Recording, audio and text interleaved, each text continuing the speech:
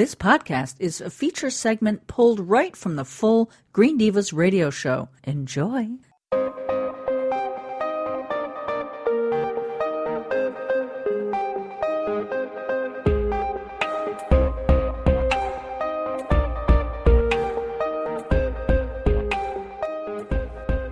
Wow, I have had the most fabulous conversation with this woman before we turn on the mics. I am such an admirer of her work, which has been a life's work. Sally Ranney is, among many, many things, she's the co-founder of We Can, which is Women's Earth and Climate Action Network. That's where I met her in that capacity recently at a UN event. She's the president of the American Renewable Energy Institute. I see UN, and I can't even read my own handwriting. There are a million things. She's on the board of International Investment.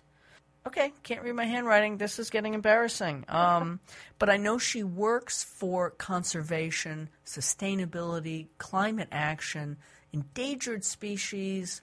The list goes on, and she has worked with 3 presidents. If you go on her website, Sally Ranney, RANNEY.com, I think. Right, Sally? Yes, that's right. If you go on there, you're going to see like pictures of her sitting with Jimmy Carter and Mikhail Gorbachev. She has had an enormous impact on making change already through public and private sectors. So I could go on for hours, and I'm going to encourage you to go learn more about her and be inspired yourself. But I want to talk to Sally. Hi, Sally.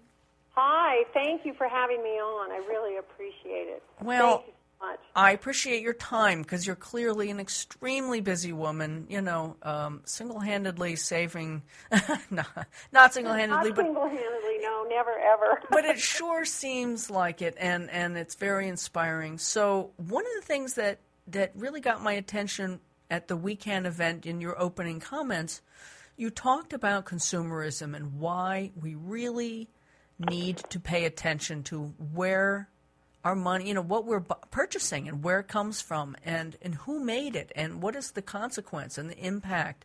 And so I thought going into this holiday season of consumer craziness, to put it mildly, I wanted to talk to you about this. So, tell us what moves you about this topic. Well, what moves me really about this topic is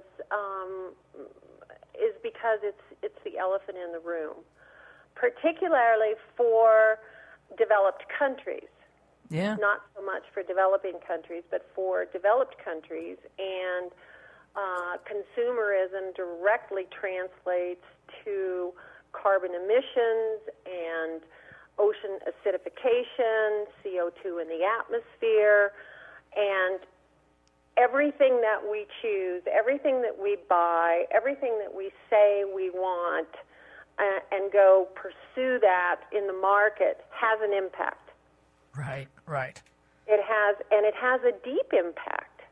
And we think that when we walk into a store and we buy, you talk about the holidays coming up, right? And we think of things that we want to buy for our loved ones, our friends, our employees, etc. We walk into a store, we have our list, we go grab everything, we put it on the counter, and we think that transaction is between me and the clerk. Right. Wrong. Right. There is a whole series of impacts that are associated with every single thing that you bought. Yeah.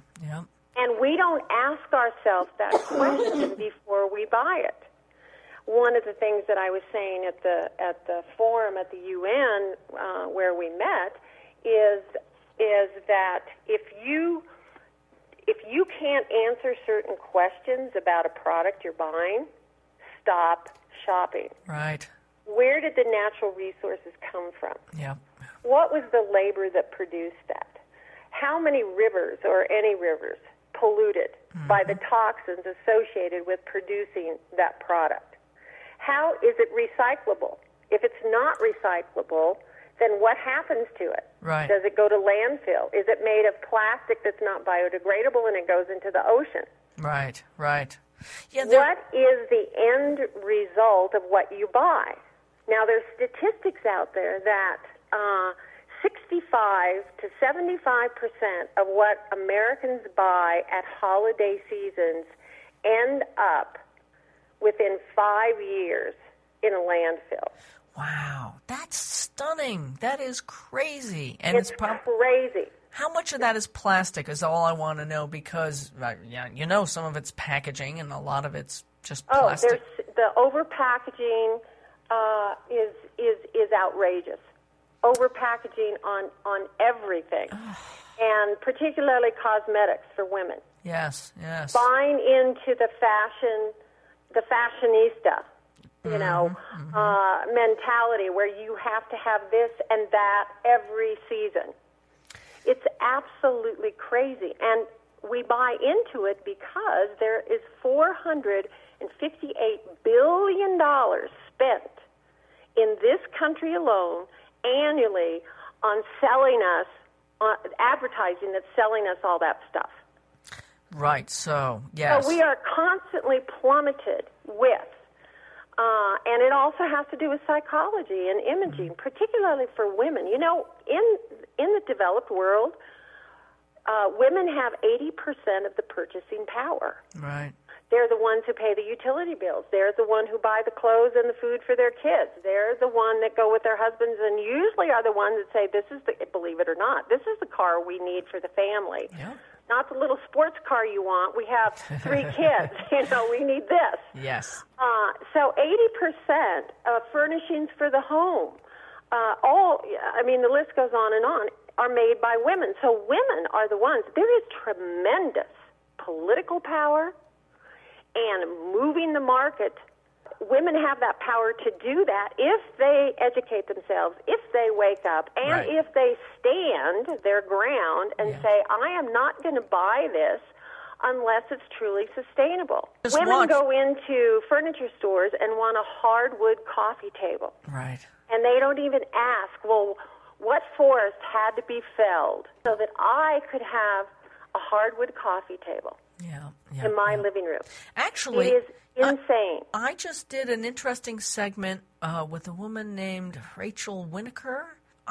It was all about fair trade rugs, and I had really no idea. And I'm fairly aware. I do this every day, and I just really never thought about who's making my rug and where it's coming from, because apparently it's often small children that are overseas that should not be doing this work.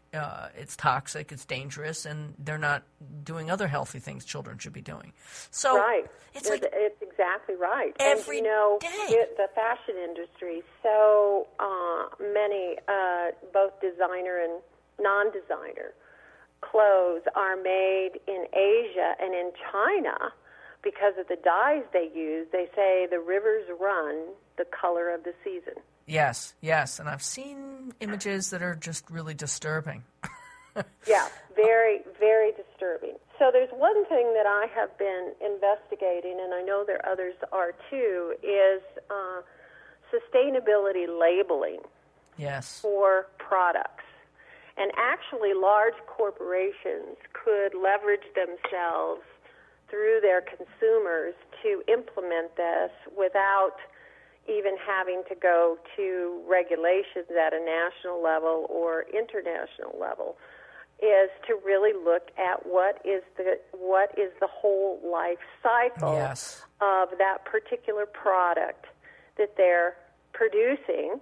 Yeah. And then as a consumer, the questions that I just put forward would be answered in that labeling, and there would be a stamp similar to the Sustainability Forest Council for sustainable wood products.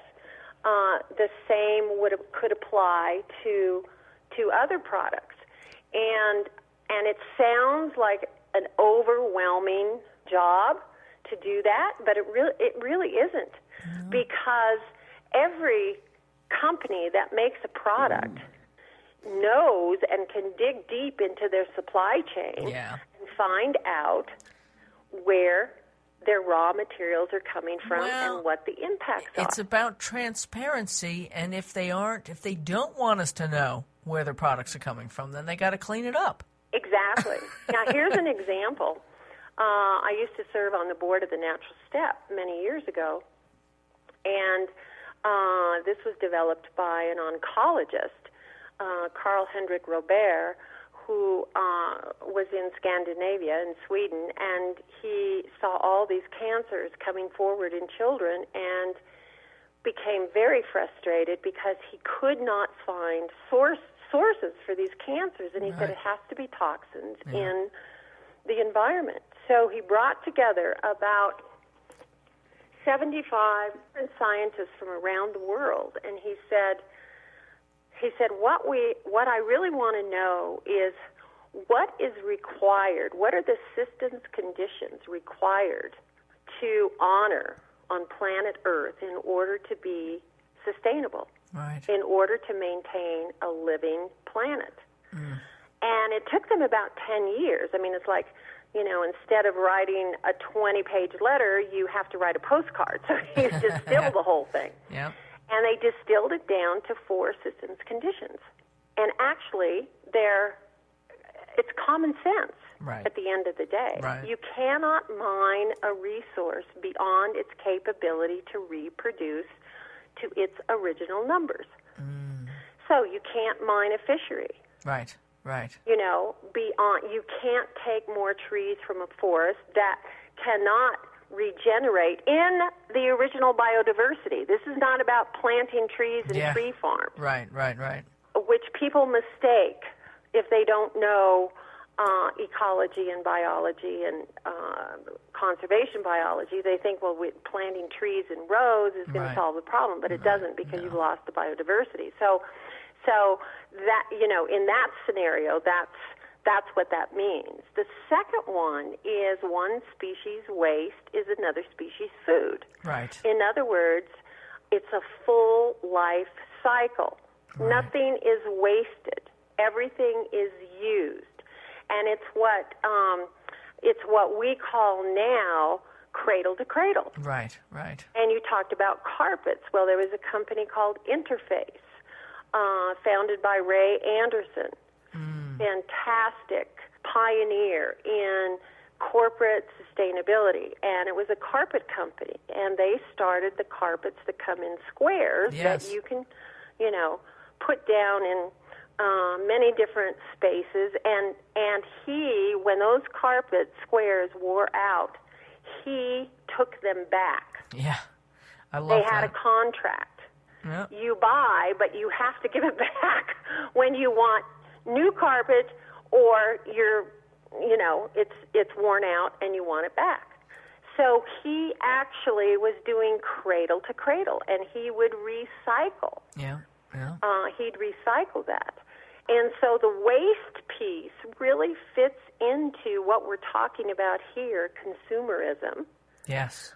And what ends up in landfills, what is never used, what is sold to us on television. Kids want all these different kinds of toys that keep their attention for 6 months, and then where does it go? Hopefully it goes to another child. Yeah. Often it doesn't. It gets broken, and off it goes into the trash. Yeah. So we really are being invited as women that have a tremendous amount of power as consumers and political power as consumers. Yes. To start standing up and saying, I can no longer buy this. I can no longer buy any product that has palm oil in it. Right. Oh, Lord. And if you don't know what that's about, just go Google palm oil and see the images of the rape and pillage of, forests and the orangutans. And the orangutans. Oh, it's so upsetting. Palm oil is in Girl Scout cookies. Yeah, it's in Oreos. That episode of Years of Living Dangerously with, what's the actor? Harrison Ford. Yeah. I mean, I was literally crying and screaming at my TV when he was like almost arrested for. I know it's unbelievable. And then, okay, so that's one kind of consumerism, and then there is the energy consumer, right? Which women are as well. Yeah. And when you think about the rape that's going on in the boreal forests in Canada for tar sand. Right. Go Google that. Just say tar sands development, Alberta, Canada. Yeah, It is brutal. It is criminal. Yeah, and there are corporations that we buy from, the Koch's being included, and other big corporations who are responsible for that. Now, in the 70s, I remember, and I was involved in dolphin-netted or dolphin-caught tuna. Yes. And women boycotted buying tuna. Guess what? Yeah. It shifted. Yep.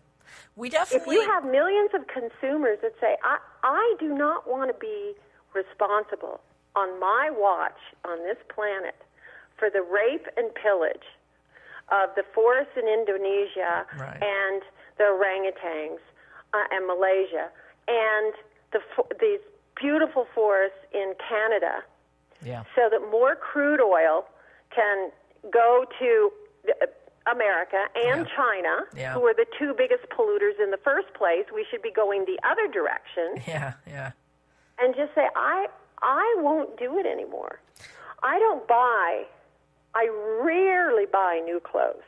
I know. I go to consignment. You were so beautifully dressed, and you happily, and I do the same thing, stated that these are consignment clothes. And I thought, girl. They were consignment clothes. Shoes are hard to find on consignment, I admit. However, boots, you can usually find boots. Yeah. Shoes are tough.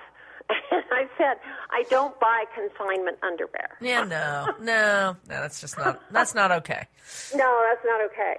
But you can't, most of the furniture in my house is recycled from someplace. Yep. I have a sofa and a love seat, which I'm looking at right now, that I have had for 40 years, and I've just recovered it, and it's in a sustainable produced herringbone wool right now. Very classy, too. See, it's not like you have to use, crappy canvas. No. I mean, there's so much beautiful stuff being made out there. Yeah, right. It's amazing what people are. There are so many people doing and being innovative and creative and creating products that are thoughtful and sustainably made. Exactly, and cotton is another one. Right now, there are major ads, pushes on in anticipation of the holidays for buying cotton clothes because they're very comfortable, et cetera, et cetera. Nothing said about you should be buying organic cotton. Cotton is one of the most pesticide, herbicide-laden products.